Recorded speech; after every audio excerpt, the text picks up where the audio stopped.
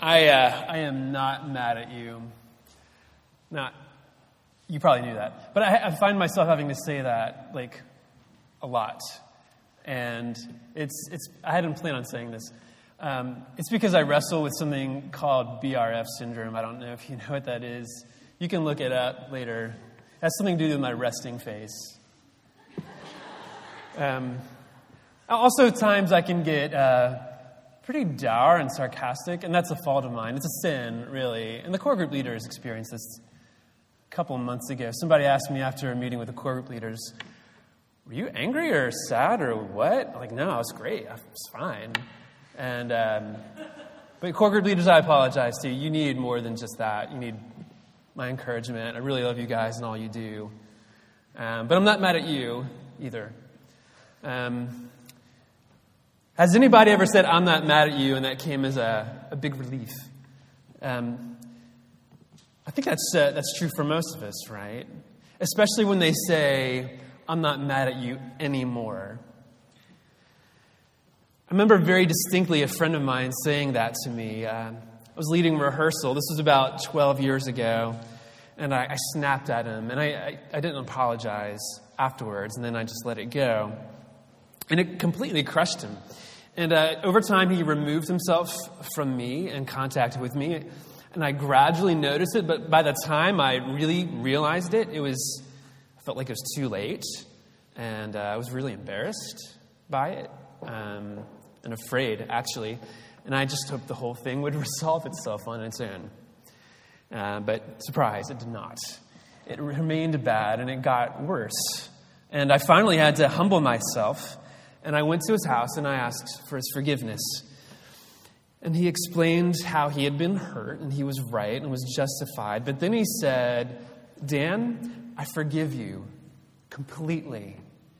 It's as if it never happened." The freedom I felt at that moment, the relief, the joy, it was remarkable. And it made me want to tell others about it too. I went and told my wife, I told my friends, "Look at this guy, he just forgave me for this." Just like that, it was amazing. And now I'm telling you about it. Now, what if the person mad at you was not your friend, but somebody in a position of power or influence, an elected official, a judge, the president, the king? Or how about the creator of the universe? What if it was God that was mad at you? This is the position that the nation of Judah finds itself in Isaiah chapter 12. It's the first text that we read tonight. The nation of Judah is going to learn that God's not angry anymore. And we're going to see that the removal of that wrath, or as theologians put it, the expiation of that wrath, brings four things. It brings repentance, it brings trust, it brings joy, and it brings mission. But you know where we're going, right? I mean, ultimately, we're not talking about Judah. We're talking about us. I'm talking about you. Some of you have walked into this room tonight not quite sure of what God thinks of you. Some of you, when you walked into the room, think that God is angry with you, or he's displeased, or that he has a frown on his face. Or maybe he was okay when you walked in, but who knows what he'll be like tomorrow, the next time you screw up. Some of you know how you screw up over and over, and you wonder, really, how can God love a person like me? Now, how do I know this about you or us? And it's because half the people that come into my office, half the people that I counsel, wrestle with this specific point. They're unsure about this point, that God loves them and likes them and is completely pleased with them. This is not a rebuke for them or for you. This is going to be an invitation to receive the affection that God is already lavishing on you. Now, some of you feel pretty confident that God likes you, but for some reason that doesn't make much of a difference.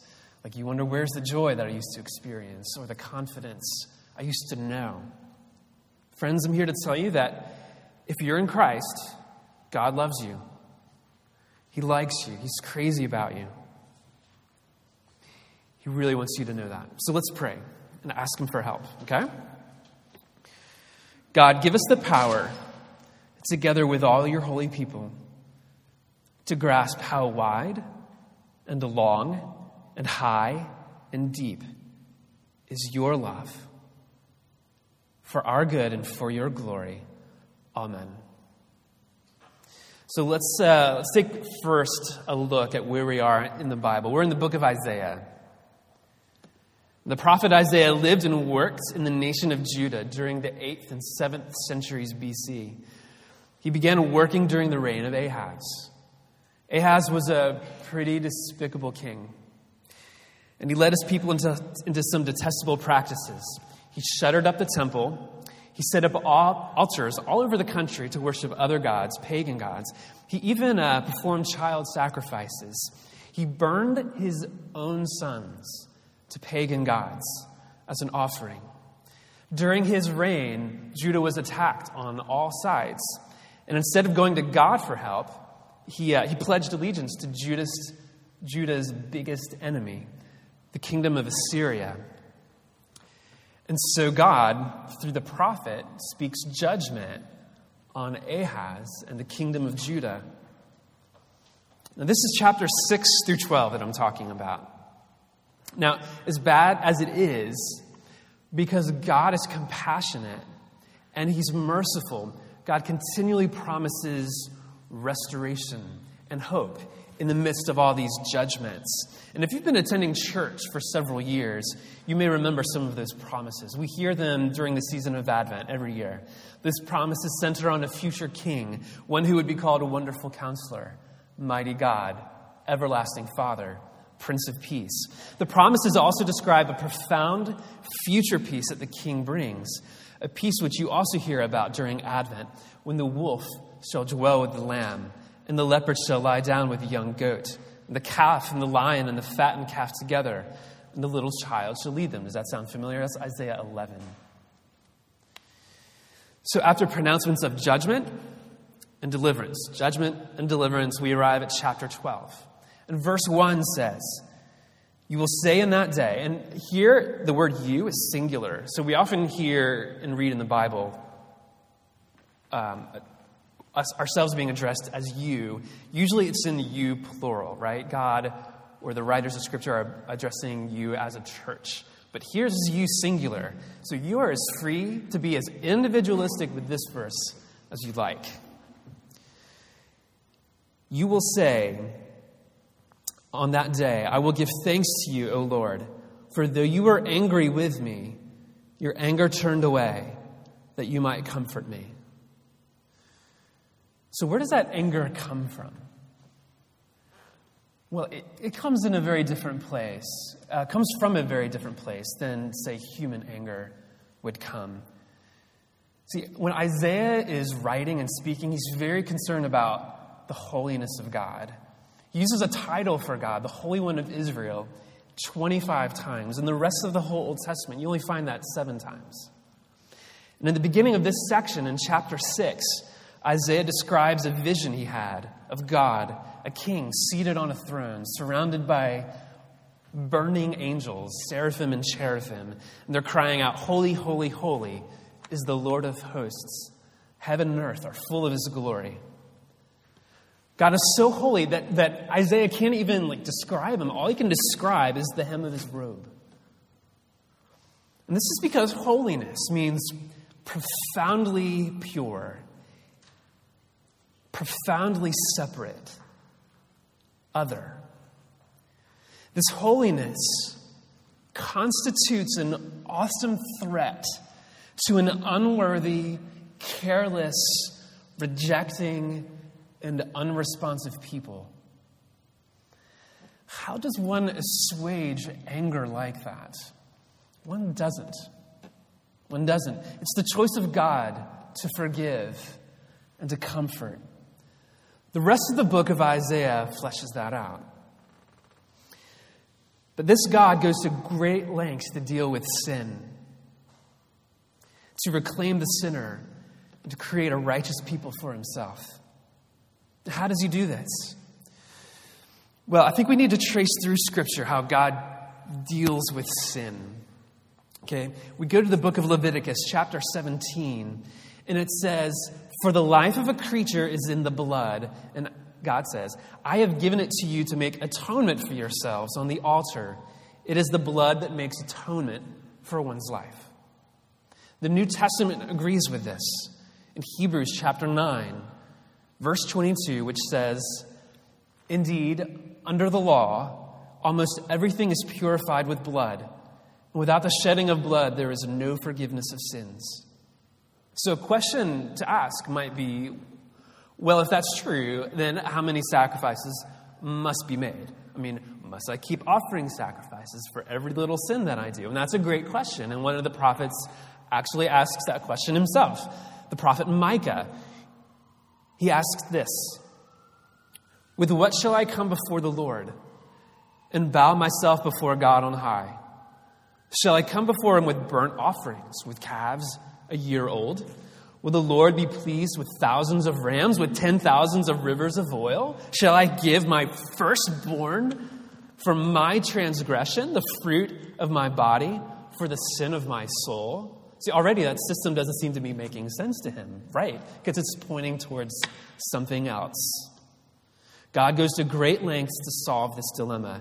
He himself became the perfect sacrifice once for all through the death of his firstborn son, Jesus Christ. Hebrews chapter 10 says, "But when Christ had offered for all time a single sacrifice for sins, he sat down at the right hand of God. For by a single offering, he has perfected for all time those who are being sanctified."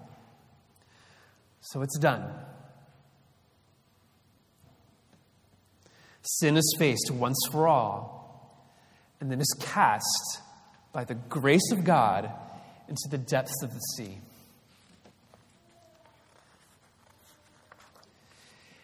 And now we are at one with Christ. We are now brought into union with God's own Son. We share life with him. And when God sees us, he sees his Son, on whom, since eternity past, he has lavished love, affection, praise, and intimacy. And now we get all of that. Who wouldn't want that? Who wouldn't want the love of a father, the affection of a father, the praise of a father, intimacy with the Father? As Charles Spurgeon said, God is so boundlessly pleased with Jesus that in him, God is altogether well pleased with us. A catechism is a method of teaching through question and answer, and there's one called the Heidelberg Catechism. It summarizes everything we've just talked about by asking, how are you right with God? You know, I put this in the slides. It's after all the scripture readings. Is it up there? Great. Let's answer this together. Church, how are you right with God? Only by true faith in Jesus Christ. Even though my conscience accuses me of having grievously sinned against all God's commandments and of never having kept any of them, and even though I am still inclined toward all evil, nevertheless, without my deserving it at all, out of sheer grace, God grants and credits to me the perfect satisfaction, righteousness, and holiness of Christ, as if I had never sinned nor been a sinner, as if I had been as perfectly obedient as Christ was obedient for me. All I need to do is to accept this gift of God with a believing heart. That's it. That's all. Believe. Friends, believe. It makes the world of difference. Believe. Your Father loves you. He's so crazy about you. He wants to pour affection. Just receive it. Just receive it. What happens when we accept this gift? What happens when we are made right with God? Well, a lot. But 4 things that we'll look at tonight. 4 things that we find here in Isaiah chapter 12. The first is repentance, a regular turning away from sin. And this is very important, and it's not explicit here in the passage, but it's strongly implicit, because this is how Old Testament prophecies work. Old Testament prophecies are usually judgments, or they're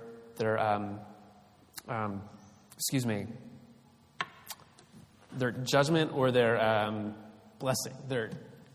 Yes. Somebody help me out. Now, most of the time, there were contingencies on these judgments or promises. If God pronounced judgment on a nation and the nation repents, he would relent. If God declared that a nation would prosper, but the nation became wicked, he would relent of the good that he had intended for that nation. And so this is why, during the season of Advent, repentance is emphasized. We push repentance to a place of honor at the table in our worship together. Waiting for God's deliverance has always been accompanied by repentance. Here's the key for us as the church. If we are in Christ, we will repent, because as Christians, being in Christ, it's in our DNA. He tells us he will give us his Holy Spirit, that he will write his law on our hearts. When we are made right with God, we will live lives of repentance. So second, we learn to trust God alone. So first is repentance, second is trust.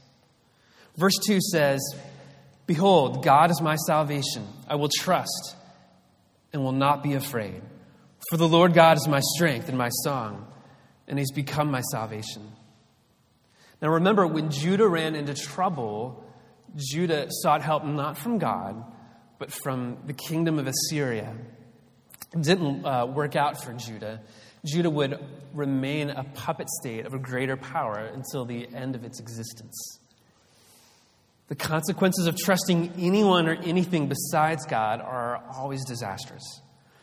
Yet we're always drawn to trust something besides God for comfort, for a meaning, for feeling alive. For us, those things tend to be power or money or order or achievement. For instance, not long before the film director Sidney Pollack died, there was an article written about his inability to slow down and enjoy his final years with his loved ones. Though he was unwell and the grueling process of filmmaking was wearing him down, he couldn't justify his existence if he stopped. He explained, "Every time I finish a picture, I feel like I've done something I'm supposed to do, in the sense that I've earned my stay here on earth for yet another year." And then it would start all over again. Make a film, work hard, achieve, earn another year on earth, until he died. Now, I think a lot of us can relate to that, right? Some of us, we derive our sense of worth in feeling right about a cause. And you see that one all the time nowadays, right? It's not enough to have a certain value, but in a perverse way, we're comforted from being outraged when that value is transgressed. Feeling right makes us feel righteous. But for those on whom God has lavished his approval and affection, God's approval is enough. We don't have to feel right. We don't even have to be right. We don't have to chase something else for comfort, for meaning, for contentment. The third thing happens when we are made right with God is joy. Joy is the evidence of having been reconciled with our Holy Father. In verse 3, Isaiah writes, "With joy you will draw water from the wells of salvation." Now here he shifts to the second person plural. First it was singular, now it's plural. There's a joy that happens when we gather together as God's reconciled people and declare the stories of how God has rescued us and redeemed us. And you know this, especially if you were here 2 weeks ago and saw the baptisms, right? Who here either wept or almost wept when Ali was baptized 2 weeks ago, right? To see the water pour down from his head, down his face, and onto his very stylish shirt. Who didn't get the chills to hear Ali declared our brother, and to see those babies marked as God's own children? There's a joy that's infectious when we gather together to declare the praises of the one who has saved us. This is why the writer of the Hebrews tells us, let us consider how to stir up one another to love and good works, not neglecting to meet together, as is the habit of some, but encouraging one another, and all the more as you see the day drawing near. So repentance, trust, joy, and fourthly, that's a word, right? Fourthly, mission come as a result of being made right with God. Verse 4 says, and you will say in that day, give thanks to the Lord, call upon his name, make known his deeds among the peoples, proclaim that his name is exalted, sing praises to the Lord, for he has done gloriously.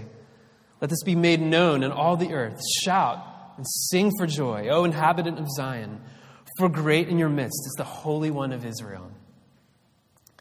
Experiencing the radical, extravagant love of Christ compels to share it with the world. We do this all the time, right? When we find things beautiful. A piece of music, a movie, a sunset, a poem, a vista, a book, an insane goal by Lionel Messi. We want to praise it, and we want to share that with others, right? We experience this every week in our worship. God gathers us in. We declare his praises. He feeds us with his own word and his own self. And then he sends us out. What do we hear right before we leave? Anybody know? Let us go forth into the... Yes, let us go forth into the world, rejoicing in the power of the Holy Spirit. Thanks, Annika. How can we declare God's name to the peoples of the earth? How can we make that proclamation global, as Isaiah suggests? Well, for some of us, it might mean going overseas, right? But I think for most of us, it doesn't mean that. It doesn't mean we go overseas and share the gospel in a different language. But we can still support and strengthen national churches that are preaching the gospel. I think it's really important now, more than ever. Personally, our family has a deep heart for Europe. We've long loved Europe. And it used to be that the church focused a lot of its efforts on the Middle East and on Asia. But now people from those lands are moving to Europe. Now they're being forced to move to Europe. And the opportunity to preach the gospel to them is greater than it's ever been before.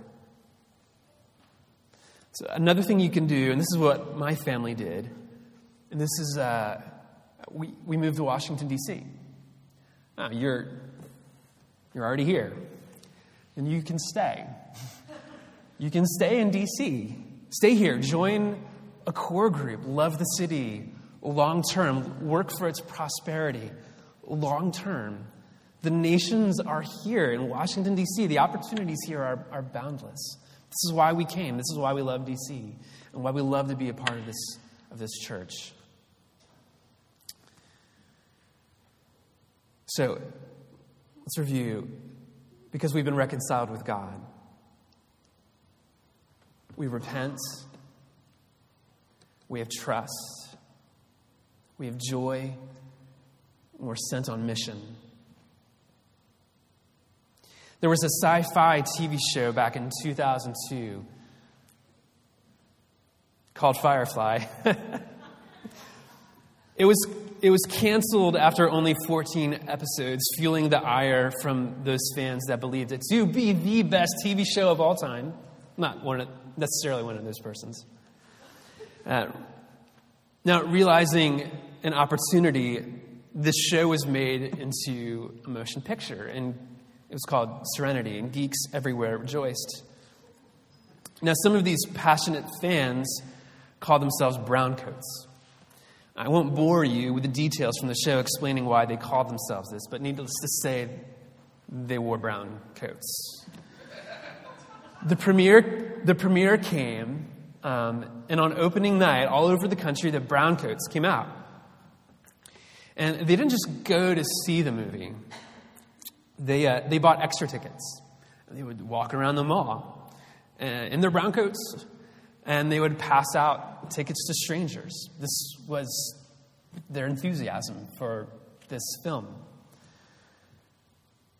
How so much more, I'm not trying to reduce the story of redemption to a sci-fi film, how much more should we tell others about what we've received, right? What we've experienced in Christ. A story, a beautiful story. The story of God redeeming and reconciling the world to himself.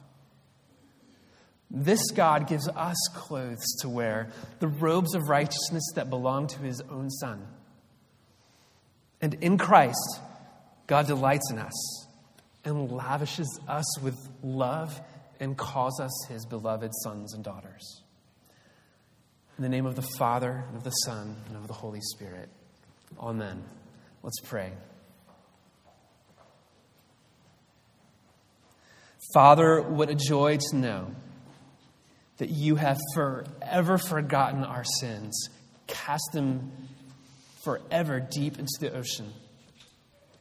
You will never deal with us according to our sins, or reward us according to our iniquities. For on the cross, you dealt with Jesus according to our sins and rewarded him according to our iniquities. Father, thank you for such a lavish salvation. Rescue us in those delusional moments when we forget your forgetfulness, when we begin acting as though Jesus' sacrifice for our sins wasn't enough, when we think there's something more we can do to gain your acceptance and curry your favor, when we hear the accusations of Satan more clearly than your rejoicing over us with singing. So banner over us in love, because Jesus' words to us are, "It is finished." So with great peace and fresh gratitude, we pray in his name. Amen.